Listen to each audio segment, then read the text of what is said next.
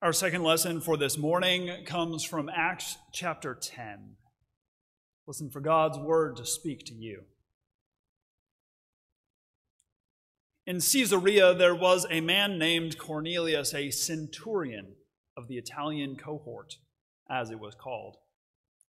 He was a devout man who feared God with all his household.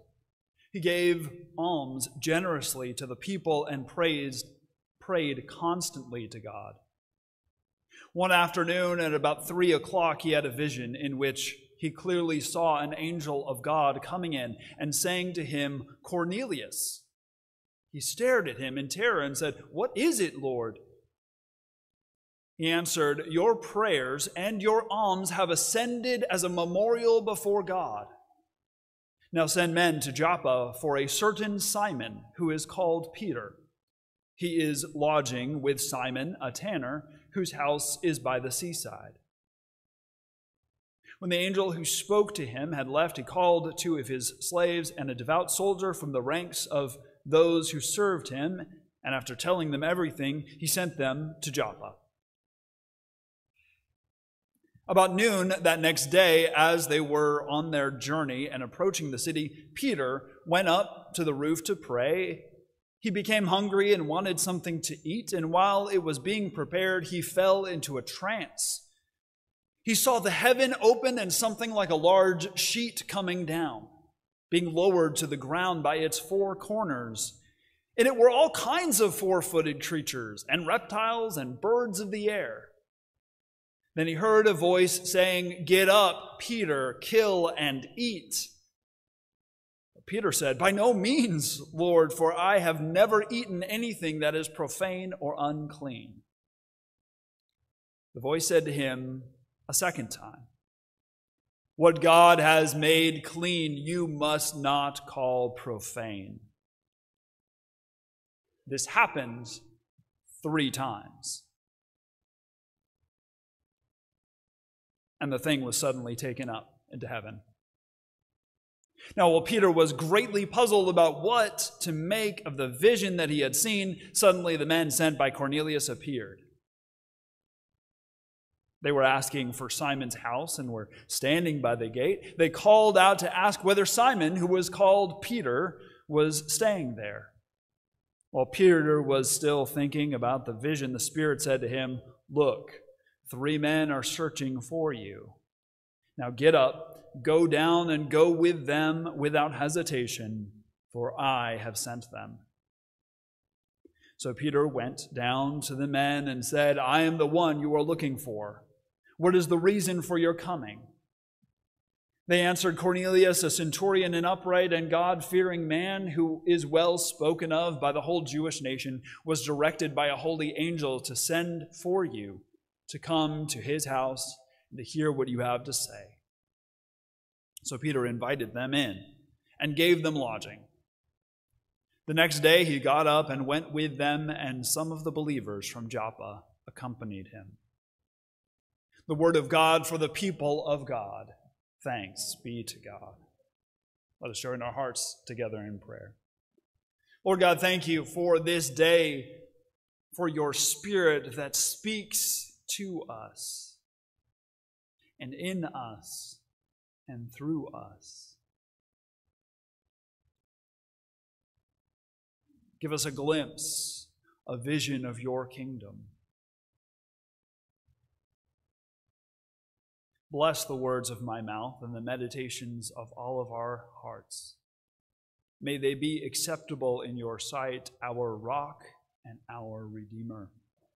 Amen.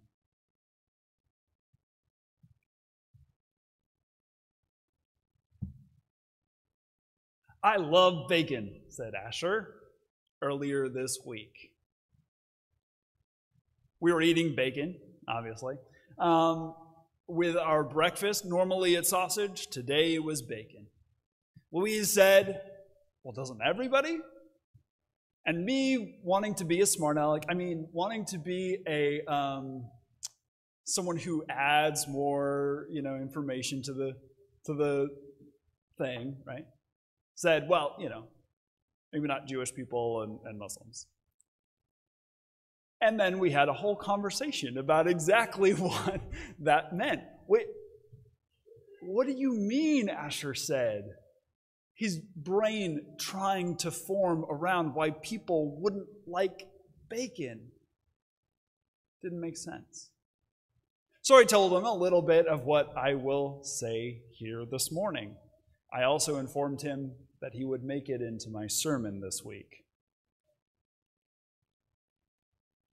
The Jewish people, we know, have a list of rules, and part of those rules are what is broadly talked about or referred to as kosher. Particular things to eat. Tony did a wonderful job at reading all of the crazy things not to eat, to eat. What are the rules? Why does it work all together? But that's not something that we as Christians do. No, in fact, we can enjoy our bacon cheeseburger with very little guilt. Why? Well, the reason that these rules were given to the Jewish people were multiple reasons. One was because of the idea and the concept of cleanliness or uncleanliness from a religious standpoint. These first kosher rules are given in the book of Leviticus, and their purpose is to let the Levitical priests know what is clean or unclean. And by that, there is very little sort of moral connection to that. It is a cleanliness, either you're clean or unclean, which is particularly important for these people who are serving as priests before the living God. Those who go into the very presence of God and make sacrifices on behalf of the people. Those especially that serve as the high priest who once a year go into the very presence of God, the Holy of Holies, to the Ark of the Covenant, the very seat where God sits. It became the practice of those who were high priests. They would wear bells on their robe. And it became the practice of the other priests to tie a rope to their foot when they would go in for the Day of Atonement into that Holy of Holies. Because if that high priest were not clean, perfectly clean, according to God, and there were all sorts of sacrifices that he was to make beforehand, not only for the people, but also for himself, so that he could enter into the presence of God and not be struck down. But they tied a rope to his leg just in case. He goes into the Holy of Holies and they hear jingle, jingle, jingle, jingle, jingle, whoomp. Who wants to be high priest now? And pull him on out. This was very important for the priests to know what is clean and unclean as they enter into the presence of God. But it was also important for the people at large. But the importance for the people at large was not as much about that cleanliness or uncleanliness because they had these priests as mediators between them and the presence of God, but it served not only as a clean or unclean sort of thing, but as an issue of holiness. Holiness has two meanings. There is the meaning that is pure, undefiled, and so that idea of cleanliness or not cleanliness was important. But the other part of the meaning of holiness is also to be set apart, to be different. And so part of the work that God was doing here through this law was to mark these particular people. And there are things that God told them to do that had very clear connections. You shouldn't murder people. Why? Because it's really not a good idea. Most people, most cultures pretty much agree on that one. But there were some things that would be different, and they were different partially to be different. Why did the Jewish people, were they not allowed to cut before their temple, their haircut, the men? Why couldn't they eat certain foods? Why did they not mix the kinds of fabric that they wore? Different things like this. Partially, it was so that they would be marked. They would be different. They would be holy as a people. That the people around them would look at them and say, why do you dress differently? Why do you eat differently? Why do you do basically everything differently? And they could then say, because our God tells us these things. And it might be this sort of open door to an opportunity to share. They were to be marked as this holy, pure people. So why do we not do it anymore? To a certain extent, it is because of this scripture and others. Because part of what God was doing in and through the law was to say, these are all the things that you need to do to be righteous. To be right with God, to be in right relationship with God. Here's all the things you shouldn't do. Here's all the things you should do. Here are all the things you should eat. Here are all the things that you shouldn't eat. And looking back, Christian theologians, from the early church all the way to now, look back and say, oh, I know what God was doing through that. God was showing us how impossible this task might be. As Spurgeon put it, it's like if you had the Alps there spread before you, and Napoleon looking at them and saying, can we make it over that? Someone saying, we could almost make it over that. Spurgeon says the law is as if we had taken the Alps and then put it on top of the Alps. Can we make it over that? No. There's no way. And so the law was given to the people not to say, here's all the things that you need to do to be perfect, but to say, here are all the things you need to be perfect, and you can't do it by yourself. It's impossible. It's too high.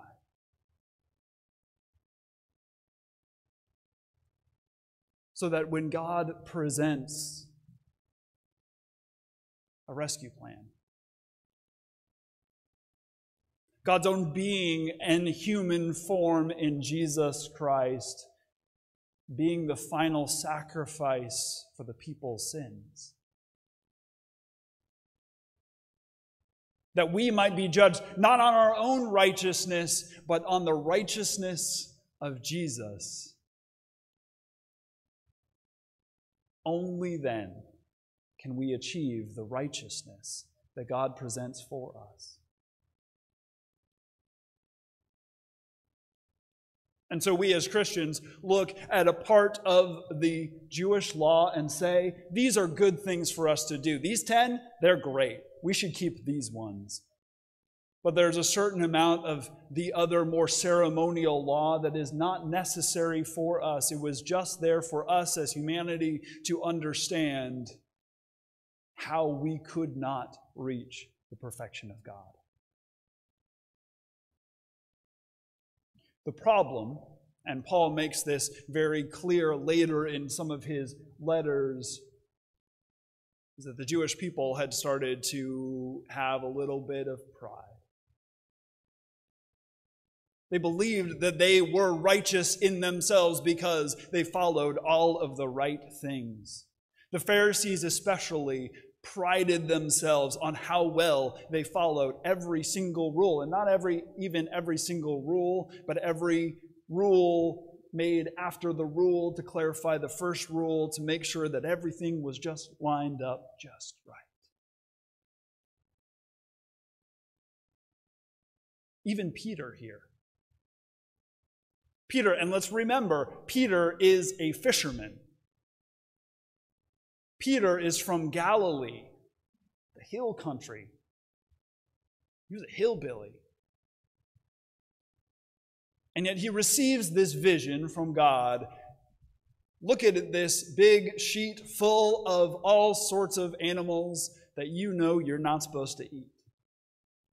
And he says, I've never done that. I may have broken several of the commandments. I may have done all sorts of other things, but I certainly have not eaten any giraffe or whatever it was.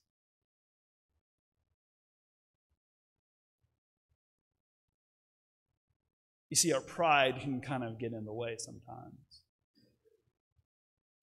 We can assume that our way of doing things is the only way. That we're righteous in ourselves because we conform to the standards that we set up for ourselves. Oh, look, how is that? How convenient is that?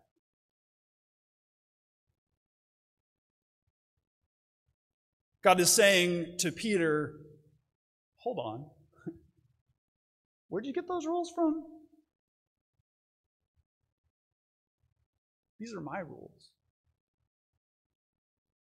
And if I tell you that something is okay, it's okay. Now, did God mean that we can eat giraffes and eat all sorts of stuff? I don't know. There are theologians who may argue that. But there's something else going on in this story, isn't there? A story about Cornelius. Cornelius is a Roman. He's a centurion. He is an officer in the Roman army. He is from the Italian cohort. He is not from around here, that is for sure.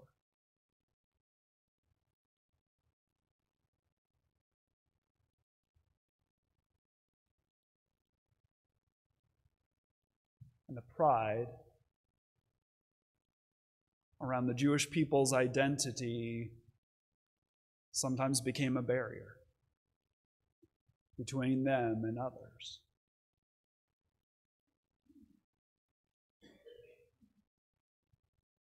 Their assumption about how great they are as the people of God, which in fact they were,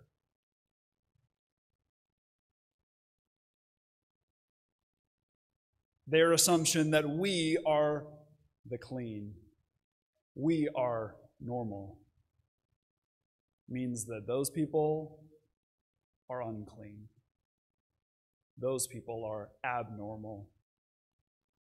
If they don't conform to our understanding, they're obviously out.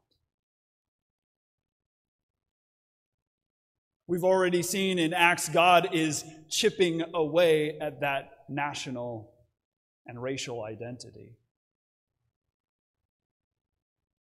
And this is the opening salvo for this particular lesson that we will finish next week. Right now, God is saying, hey, wait a second, don't make assumptions about who is in and who's out, what's clean and what's unclean, what's normal and what's Abby somebody.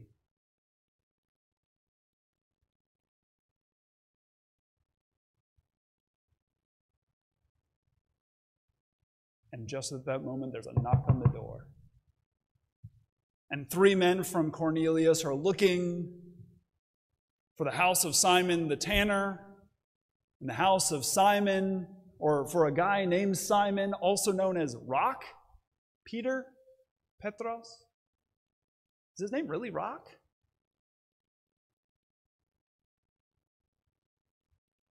Would Peter have gone with them if he hadn't had this vision?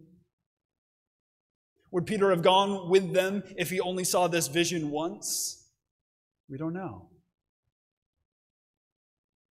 But Peter, coming immediately off of this amazing vision of God's grace coming down, says, I'll go with you. I'll see where God is working here. He's willing, at least for a moment, to put aside his assumptions and see what God is at work doing. So as we think over our assumptions, our traditions even, as we think over the things that we do because we've always done them, perhaps we can reflect on how God may be at work doing things that we weren't expecting.